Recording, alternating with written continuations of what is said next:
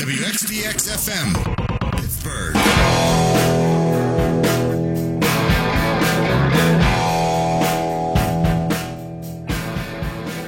I want to revisit something I talked about late in yesterday's show. Brian Windhorst, who covers basketball for ESPN, said the Cleveland Cavaliers are battling organizational fatigue, unquote. Windhorst said, quote, "It seems to be a side effect of having LeBron James, where the quest for championships, combined with a lack of security over keeping James, leads to some win now, pay later decisions," unquote. In other words, LeBron is ruining the Cavs. He made them, and now he's destroying them. It is no fun being on a team with LeBron James. I guarantee that. It seems like it should be, but it's not. Every single thing is all about him. That's why his contract always has an out clause after so many years. So he can hold the team hostage and Bigfoot every single decision made. The result is tension all the time. It's the disease of me. That's what Pat Riley calls it, the disease of me. And he knows. He had LeBron in Miami. Everybody just gets sick of everybody else, and especially of LeBron, or the LeBron figure with another team. There's too much baggage. LeBron isn't the origin or sole proprietor of the disease of me. It's prevalent. Tom Brady has it. The New England Patriots stopped having fun a long time ago. We're lucky in Pittsburgh. Sidney Crosby doesn't have it, the disease of me, and hockey is mostly immune.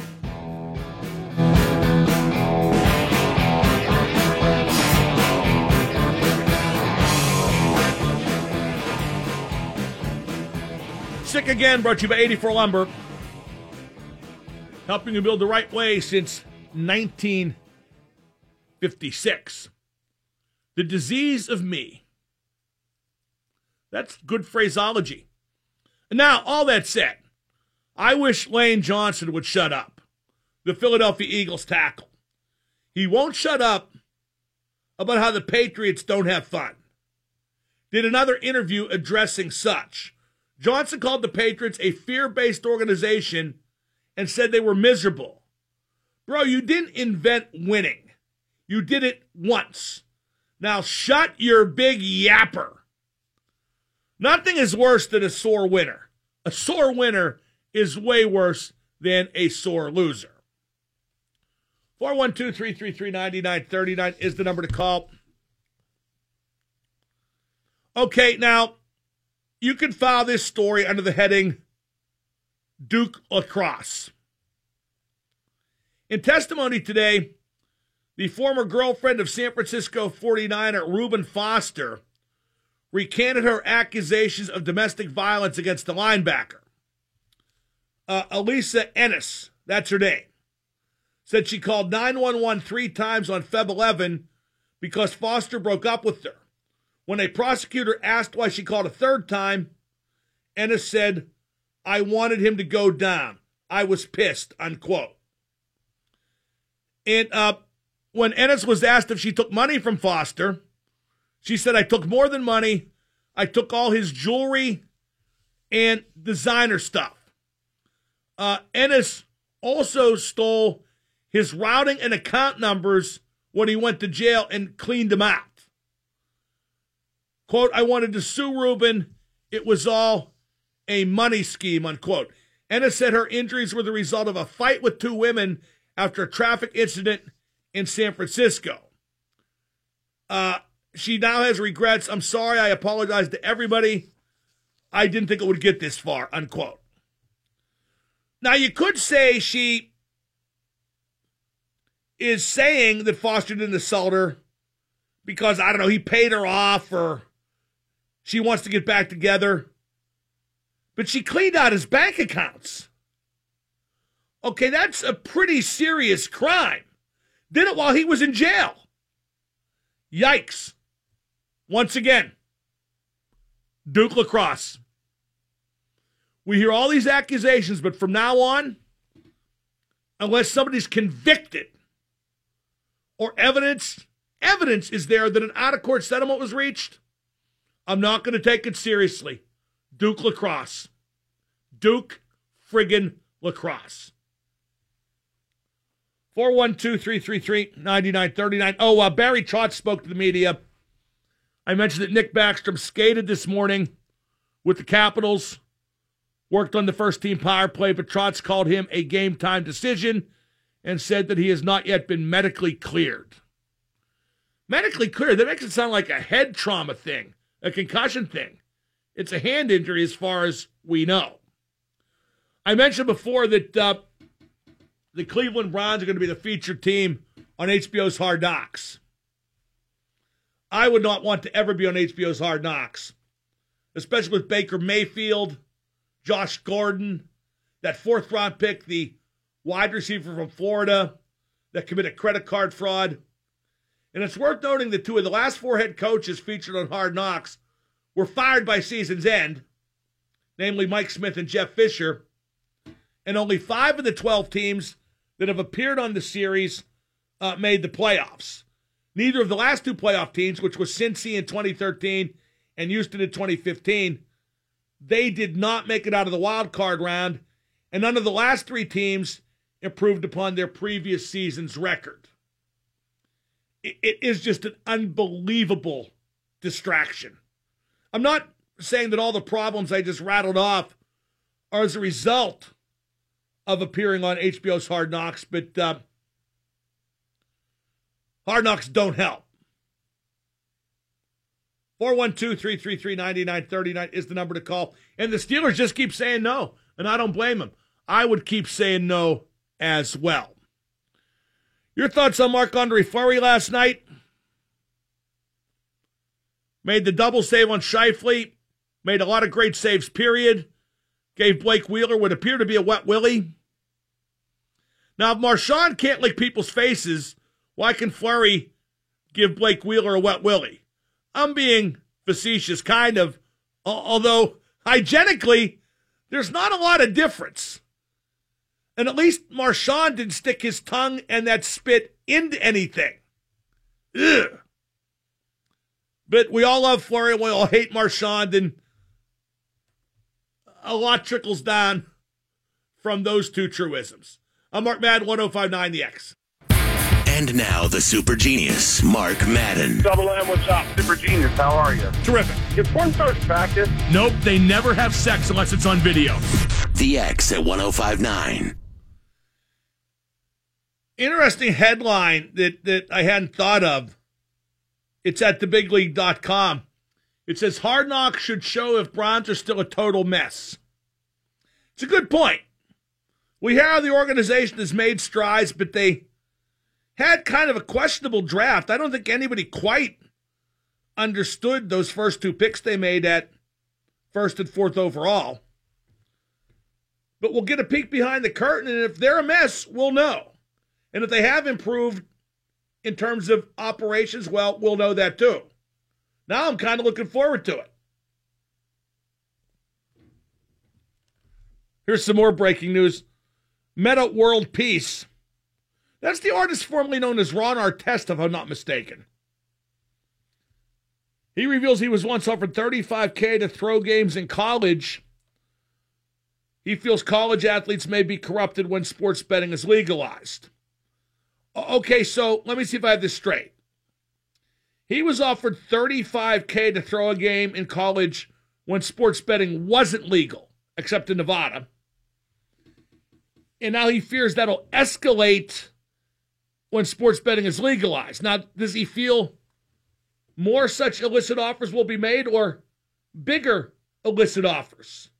And if he turned it down when sports betting wasn't legal outside Nevada, then why can't people turn it down now? Will there be temptation? Yeah, there always has been. It'll be exactly the same as it was regarding the corruption of sports. And at the collegiate level, the way to clean up the threat of that would be to pay the players like you should. Do not exploit the young athletes like they are. I think Meta World Peace just wanted to get his name in headlines. What a name, Meta World Peace. Yikes. Here's another story. You know who Elliot Friedman is? He's a hockey writer in Canada. And everybody treats him as being very credible. He's always wrong. He's going to be wrong about this, too. He said he heard the Penguins are going to do whatever they have to do to clear cap space so they can sign John Tavares, the New York Islanders free agent center. That makes zero sense at all on so many levels. The only way it would make sense would be if you would ditch Malkin. Because Tavares is a center. I mean, they didn't have enough minutes for Derek Brassard at third-line center. You think they'd have enough for Tavares to be a third-line center? He's not a wing. I doubt he would want to play wing. If you're not going to move Malkin, I guess you could clear cap space by moving Kessel, but that won't be easy. He's not in demand. He's a 6.8 hit. The Leafs already assumed 1.2, $8 million cap hit total. I think this is just full of crap. And then Elliot Friedman says, well, maybe you'd take a one-year deal to try and win. Yeah, that happens all the time where guys pass up long-term security and untold tens of millions of dollars to try and win. Except I can't really think of even the last time it happened. I know what he's talking about. Some guys do sign bridge contracts to stay where they're at and help the team out cap-wise so they can get big money, but Tavares wouldn't be staying where he's at. He would be smack dab in the middle of big cash, financial independence for the rest of his life, and he's not going to blow that for going to Pittsburgh for 1 year, and maybe you win, maybe you don't, maybe you blow out your knee too. Let's go to Tim in the car. Tim, you're on with Double M. Hey, Mark, how you doing? Hey, I wanted to get your quick opinion on that whole Hard Knocks thing. Do you think that the distraction is the big problem, or are they just going after crap franchises anyways? I mean, crap franchises are really the only ones that seem to be saying yes to the whole proposition of being filmed. Well, there's some kind of standard by which you can't say yes. I mean, you can't say no. Some teams have no choice, but the Steelers have been in a position where they had no choice, and yet the show never seems to get there. I think if you miss the playoffs the prior year, you don't have a choice. I'm not sure what it is. I'll research that, but I'd love to see the Steelers do it, wouldn't you? Yeah, no, I'd love to watch it, but I'm not well-versed on all the teams that have been on there, but I can't recall last time a real, one of the storied franchises, one of the ones that seem to have their stuff squared away, have anything to do with that show. I mean, Jeff Fisher seemed like he got roped into it just because, wasn't that the year they drafted Michael Sam? I forget, but boy, I almost forgot he existed. Okay, I looked this up. Thanks for the call. Teams are exempt from appearing if they just hired a new head coach, made the playoffs in either of the previous 2 seasons, or appeared on Hard Knocks in the last 10 years. Interesting. That really knocks out a lot of teams. Let's go to Chris in Upper St. Clair. Chris, you're on with Double M. What up, Mark? What up? I heard these 2 characters last week on the NHL Network talk about this very topic, Tavares to wing to the Penguins. The guys are both from Toronto, NHL Network in the morning. I just don't see how they fit him in under the cap. Well, I don't either, but their point was... It was probably Elliot Friedman. Was it Elliot Friedman? Friedman and something is both of their last names? Yeah, he's on the NHL Network all the time, so it was probably him. Okay, there you go. Then it must have been him himself. Their point was that Tavares wants to win more than anything. Typically, they talked about how much money someone's going to get. Okay, first up, excuse me, but how do they know he wants to win more than anything? And wouldn't he say that even if he didn't mean it? I totally agree with you, obviously. That's what every agent would say for every player. And what every player would say on his own behalf, too. They all say they want to win, but they all take the most money, don't they? They do, but I guess they just made it seem like he actually means it. Yeah, and for a while I heard he wanted to stay in Brooklyn, too.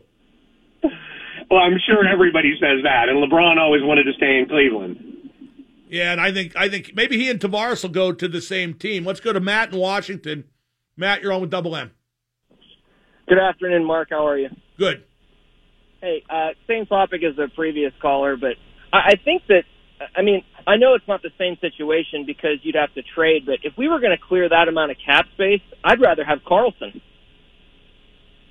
Yeah, it would make more sense, wouldn't it? I mean, I think so. I mean, we're stacked at center, but like I said, it's probably about the same cap hit that he'd be asking for in terms of pay. Well, right, because Tavares would probably be more, actually. Tavares is going to be like a $10 million player. Carlson will probably be 8 or 9. But, yeah, you're splitting hairs there financially. But I don't think either one is even a remote possibility to come to Pittsburgh. I'll hope for Carlson. Thank you. What about Erik Karlsson? You did mean John Carlson, I hope, because I'd rather have him than Erik Karlsson. I could see Erik Karlsson going to Vegas and ruining the team. You know, just taking that giant ego and that me-first attitude and ruining the team. Let's go to Bill in Bridgeville. Bill, you're on with Double M. Hey, Mark. Always good to talk to you, my man. Right. Hey, I have a question for you. Looking at Facebook, and I know there are a bunch of dopes on Facebook, but what is the logic behind the people saying, okay, Letang's a bum, we want to trade him, and in return they're talking about getting like a 2 top-flight defenseman or a good winger. If he's such a bum, how do they think that they're going to get this? Well, no, big you're right. return That's what we always hear. The people who want to trade Letang say, Letang stinks, you got to get rid of him, you'll never win with him. And then they want to get like a first-round pick and a number 1 defenseman for him. Well, if he stinks, how do you expect to get that? It's just, they're not trading Letang.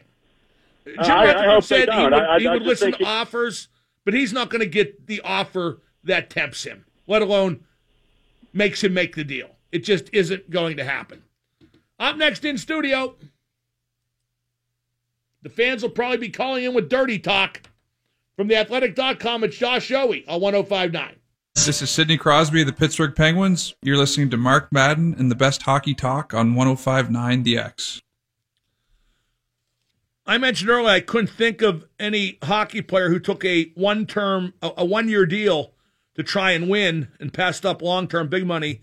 Actually, Marian Hossa did when he signed with Detroit in 2009. You saw what that got him, runner-up. Joining me now in studio from theathletic.com, it's Josh Yohe. Josh, is Marc-Andre Fleury cementing a place in the Hall of Fame right in front of our very eyes? I do believe he is, Mark. When you look at the numbers, he's going to finish top 5 all-time in games won for goaltenders. He's won 3 Stanley Cups, and you can argue that maybe he didn't have everything to do with a couple of those, but I don't know. I would argue that they don't win at least 2 of those without him for sure. And if he even gets to the final as the goaltender of an expansion team, that might just about wrap it up. I know he had that spell for a couple of years when he wasn't very good, but when you look at the body of work, looks like a Hall of Famer to me.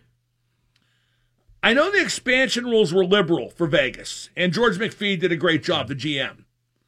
But is it fair to say Vegas wouldn't be where they're at if not for Fleury, that he is the one key guy? Yes, I truly believe that, and they're better than any of us thought they could ever be, even if you take away the goaltending. But he makes them different. Look at his numbers in the postseason, what he's done. Look at the third period last night when Winnipeg was just steamrolling them the whole period. And not only was he making these incredible saves, but he, had the Fleury smile on his face the whole time he was doing it. And don't think that doesn't rub off on those guys. Somebody who's won 3 Stanley Cups, who has that kind of infectious personality that he does.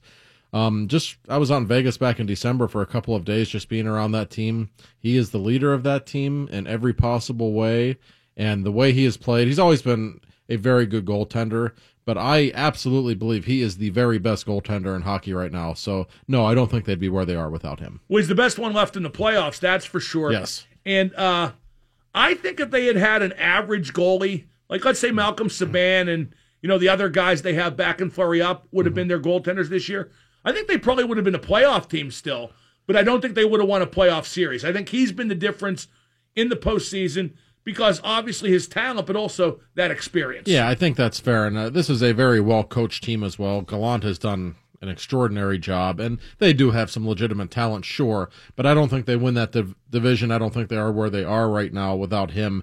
And what's incredible to me, not only that they're 2 games away from the final, but really just how dominant they've been in the postseason. I mean, there's nothing fluky. And Winnipeg steamrolled them in game 1. It was still only 4-2. Like, they just never look like not only an expansion team, but they never even look average. They always look something a little better than that. Is this season the best Marc-Andre Fleury has ever played, including the playoffs? And why would that be at 33 and with an expansion team? Well, I think it probably is. And I will say this, and I bet Matt Murray would agree with me privately right now. It's not easy being the Penguins goaltender. It's not. Throughout really the last 30 years, I guess, but certainly in the Crosby era, this is a team that tries to win with offense, that tries to outscore opponents to a pretty large extent. Vegas doesn't play that way, and most NHL teams don't play that way. And I was out in December in Vegas talking with Fleury, and I said, Mark, your numbers have never been better. What's going on? And he said, I feel good, blah, blah, blah. And then he said, well, we don't really give up too many 2-on-1s here. So he was kind of having fun with the fact that when you're playing for the Penguins, you're trying to win games 5-4, and Vegas is a little different. So I think that's going to help a goaltender's numbers. And also, don't discount this, Mark. He was motivated. I mean, he said all the right things last year. He's the greatest guy ever, as everybody knows, so he wasn't going to rock the boat or cause problems. But, of course, I think the ego was bruised a little bit when Murray became the guy. And of course, he wanted to show the hockey world, hey, by the way, this is how good I am. So I think that has something to do with it also. That double save on Scheifele in the third period, that could become an iconic moment for Vegas, Josh, kind of like Fleury's save to finish Game 7 at Detroit back in 2009. I don't think the first save is getting enough recognition in that sequence. It was an unbelievable save he made with the right pad, and then throwing his body in front of the second shot. That was incredible, and that's when you knew at that point, they're going to win this game. I was watching that third period, I thought, boy, Winnipeg just has the puck the whole time. Vegas is really in trouble here, but when he did that, you could feel it just kind of deflated the Jets a little bit. It was an awesome moment, and that's one of my favorite things about Fleury. Not only is he a great goaltender, but boy, is he fun to watch. I know you always say that, there's never been a goaltender that people paid to go see, and I agree with that. But there's something to be said for entertainment value at that position, and he's always had it, and that was a beautiful moment of it. Between manually stimulating the goalpost after every save the post makes, and the Wet Willie to Blake Wheeler. And his celebration on the Ovechkin save last year, which we can't get into too thoroughly. Yeah, that was a variation on the prior theme. Yes. You could tell Blake Wheeler just didn't know what to do. He didn't even get mad. Like, I thought he was going to punch him in the face, but maybe he thought, it's Mark, I can't get mad at him, or maybe he didn't really fully comprehend what was happening at that moment. But I thought it was great. And obviously Flower was amusing himself and knew it was going to make all the He said highlights. He felt left out. Well, everybody was fighting, and I felt left out. I mentioned Scheifele, who got robbed a couple times by Flower, but he's having a great playoff. Yes. And I was debating him with Mike Rupp yesterday. Is Scheifele a truly top-tier player now, or does Winnipeg, being in the semis, blow that out of proportion a little bit? He's really good. He's a very gifted finisher. He always has been. Do I view him as a top-tier center with the Crosbys and McDavids and Matthews and Tavareses of the world? No, not quite, I don't think. But that's not a knock on him. He's a legitimate all-star who's having a historical postseason. I think it was most goals ever on the road in a postseason already. It's only the conference final, for heaven's sake. So he's the real deal. He's an all-star. I'm not quite ready to elevate him there. He's surrounded by an awful lot of talent. That Winnipeg team is really deep and really talented, so that probably helps a little bit. Where's that series going from here? Winnipeg looked frustrated last night. I thought they could have won the game, probably should have won the game, but they kind of got a little antsy when they couldn't. Yeah, I picked Winnipeg in 7 in that one. I guess I will stick with that. But, yeah, they did look frustrated, and I'm tired of picking against Vegas, Mark. I mean, it's just every series I pick them to lose, and maybe they're not going to lose. Maybe they're not. Maybe they're better even to this day than anyone gives them credit for. And you're right. When you have a pretty even series and you have a goaltender who's that much better than anyone else in the playoffs right now, that gets your attention. And if Vegas wins Game 4, they're going to win that series. Now, that said, if it goes back to 2-2, it's anybody's guess. But it's a great series. It really is. We're talking to Josh Yohe of The Athletic live in studio here on the X. Josh, I mentioned before about Marian Hossa signing the one-year deal with Detroit in 2009 to try to, get a cup. Michael on Twitter mentions that Paul Curry and Teemu Selanne did the same thing with Colorado in 03-04, a one-year deal to try to win. Which brings me to Elliot Friedman, a Canadian hockey guy, says the Penguins are going to pursue John Tavares. I just don't see how that's possible, and I don't see why he would sign a one-year deal. Then again, the three guys I mentioned all did, and they're Hall of Famers. Well, listen, he's a great player. I suppose if his agent contacted Jim Rutherford and said, hey, let's talk ball here, I'm sure Jim would listen, but I have certainly not heard anything to that effect. The Penguins don't have much salary cap space at all. In fact, they have a bunch of restricted free agents, guys like Riley Shea and Jamie Alexiak, Brian Ross. We're going to get a bit of a raise. They are, and I asked Jim, I said, are you worried about being able to keep those guys? And he said, we should be okay because he thinks the cap's going to go up to around $80 million. But they're not interested in going out and bringing in a huge contract. They can't. You'd have to get rid of Kessel or Letang. You'd have to dump somebody to make it possible. And I don't think Tavares would want to play wing. No. Or third-line center. He has never been a wing, and he sure as heck has never been a third-line center. He's a great player. I'm sure he would fit in somehow, but I just can't possibly imagine that happening. And he's in his late 20s, right in the prime of his career. It's the contract for him to go out and make, $100 million or whatever he's going to get. And he's worth it. He's a great player, but I don't see that happening. And, the Penguins know at this point that they have enough stars. If anything, there was almost too much star power and maybe not enough grit or structure or whatever word you want to use on this most recent version of the Penguins. I don't think going out and bringing in another star is what they need, and just financially makes no sense. Is tonight do or die for Tampa, Game 4? Because they were great in Game 3, and tonight feels like a huge game both ways in D.C. Probably. It's easy to say you never know with the Capitals given their history, but I do sense they're a stronger emotional team than they once were. That said, I really feel like whoever wins tonight probably wins that series. If Tampa wins 2 on the road, boy, they've got a lot of momentum going back home, where I doubt they will lose again. And I don't think Washington's going to blow a 3-1 lead either. So, is Backstrom going to play or isn't he? That's become the big drama in that series now. That certainly could sway things one way or the other. But I would say Tampa probably does need to win tonight, to answer your question. I don't think this is a version of the Capitals that's going to blow a 3-1 lead against anyone. Kucherov got going finally.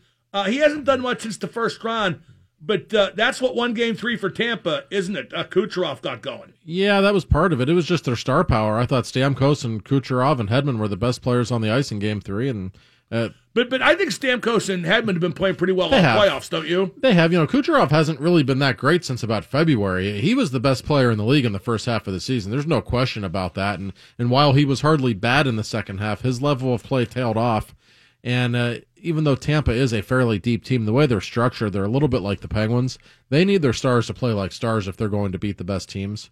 And that guy is a star. He played very well, and I'm curious to see how they respond. It should be a good one tonight. I think both conference finals are very interesting because I have no clue who's going to win either one. Has McDonough paid off for Tampa, getting him? Has it paid off like they thought? Because I'm not sure it has. I thought he was always overrated in New York, and he's been on the ice for a lot of goals against. He's incredibly overrated. He's a solid NHL defenseman. That's what Ryan McDonough is. That's no knock. He's a nice player. He's Paul Martin, but because he was the captain of New York, you hear about him, and he is portrayed and illustrated in a different kind of light.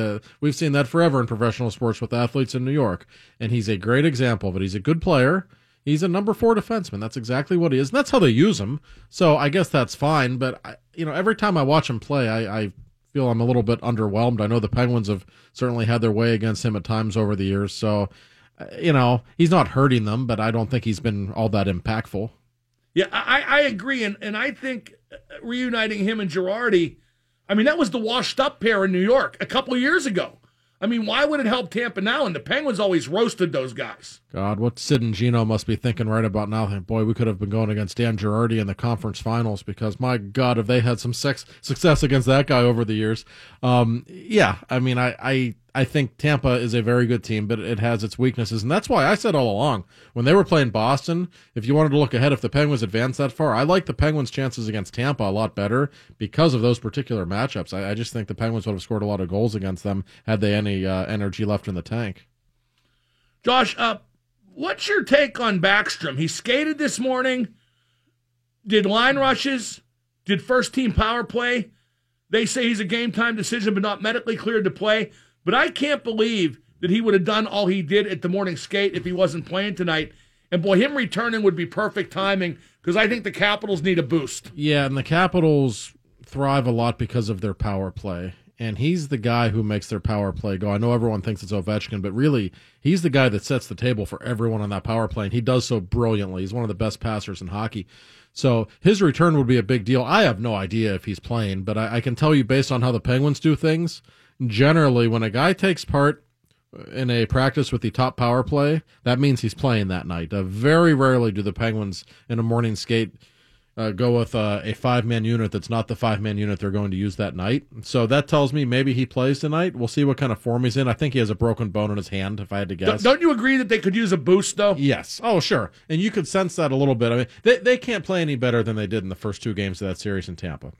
Not without Backstrom. No, and Ovechkin's been great. But we saw it, I think, with Crosby and Gensel. As great as they were, you needed someone else to start scoring goals at some point. And I think the Capitals might be in that kind of a spot. So, yeah, I mean, Backstrom's a great player. He's an all-star caliber player, obviously. So, yeah, you get him back. That certainly could theoretically sway things to their advantage.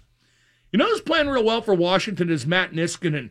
Yeah. He's been kind of a hidden catalyst for the Capitals this year. Boy, he had that year in Pittsburgh. It might have been his last year here when he was just so good, which is perfect because it was a contract year for him.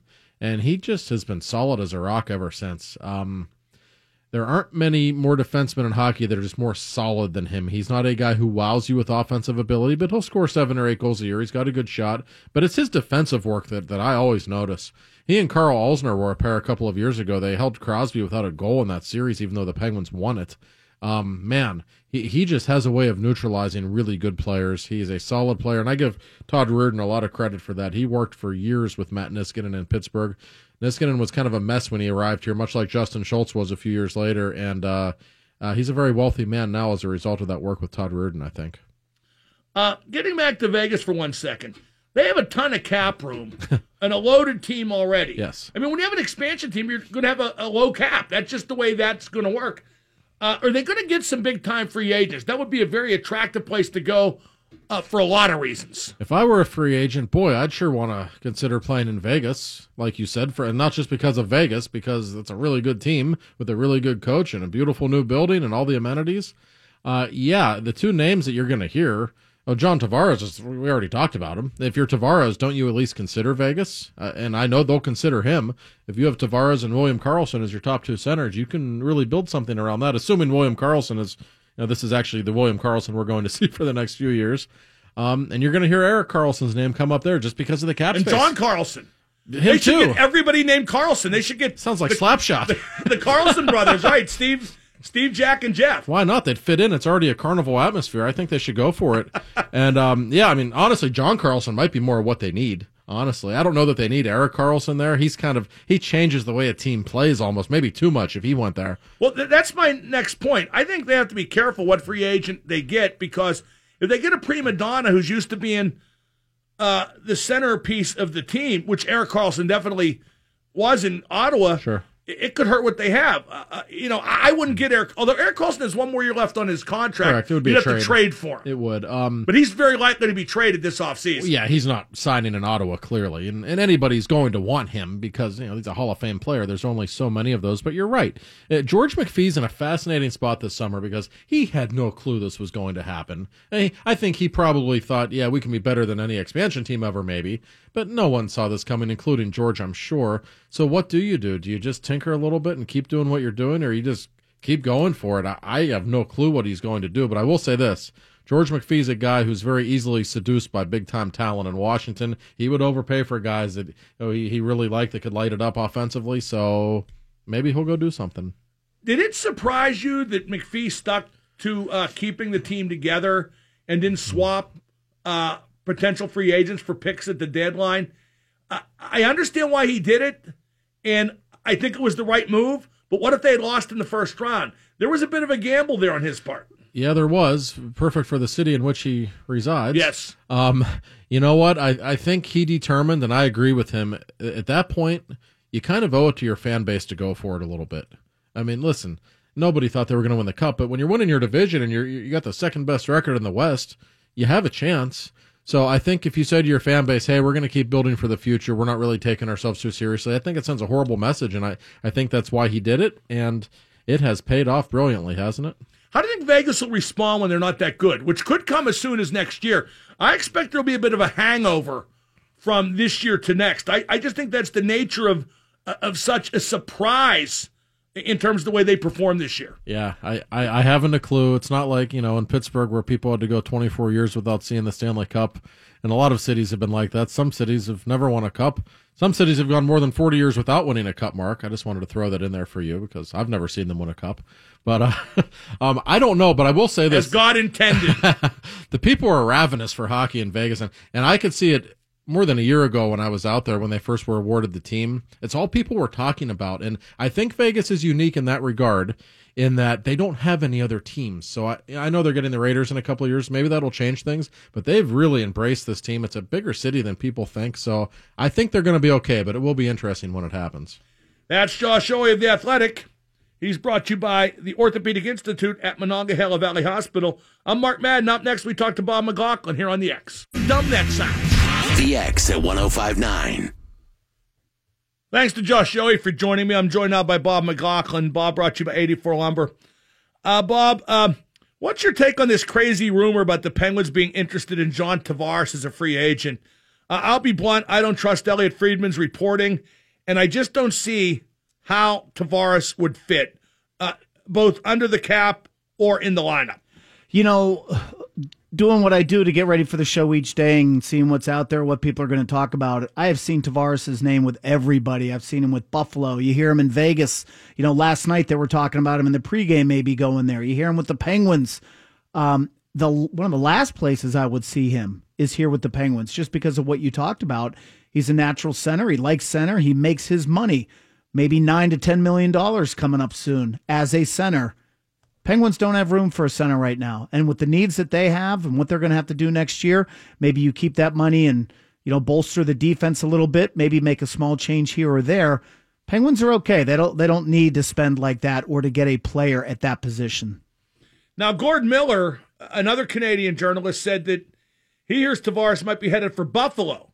Now, he could certainly max out on the contract there, but he wouldn't win anytime soon. And he might be the second-line center there because they have Eichel. And if they make Eichel the second-line center, he's going to wet his pants.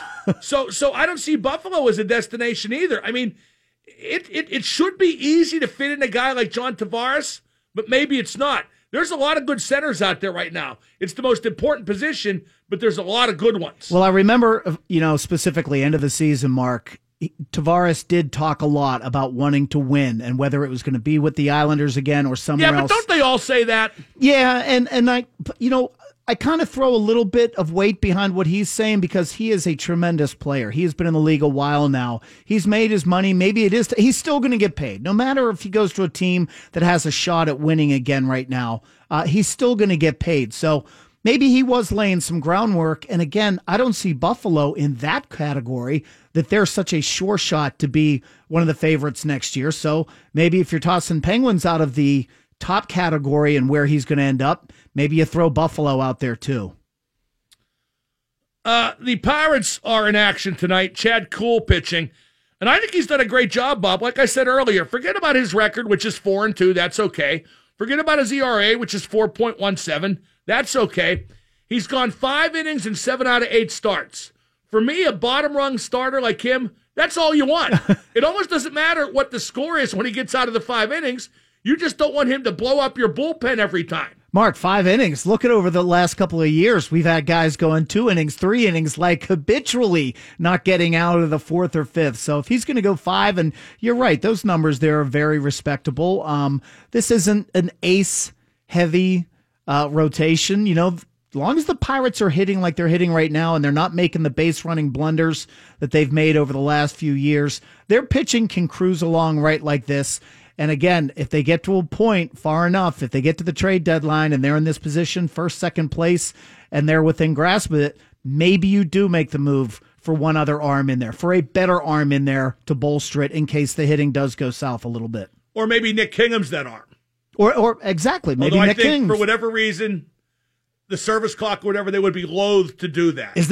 That's got to be the only thing that they're worried about right now, right? He well, should be up 6 here. 2/3 perfect in his major league debut. I would like to see what he could do, and he did okay his second start, and then boom, right back down. Yeah, I didn't understand that one. I'm sure, among the long things that Pirate fans are wanting to discuss right now about this team, maybe that's right up there, top 3. Why isn't that arm? Why aren't we seeing what he can do, sticking with the big league a little bit? Bob, I'm talking about this in 30 seconds. If Fleury wasn't on Vegas, would Pittsburgh hate that the Golden Knights were going so far? Would we be jealous, in fact? It's a really tough question, Mark, because I turned on the TV last night and I saw all that pregame stuff and saw how, the pandemonium out there and all the pageantry and the showmanship and the jet breaking in two.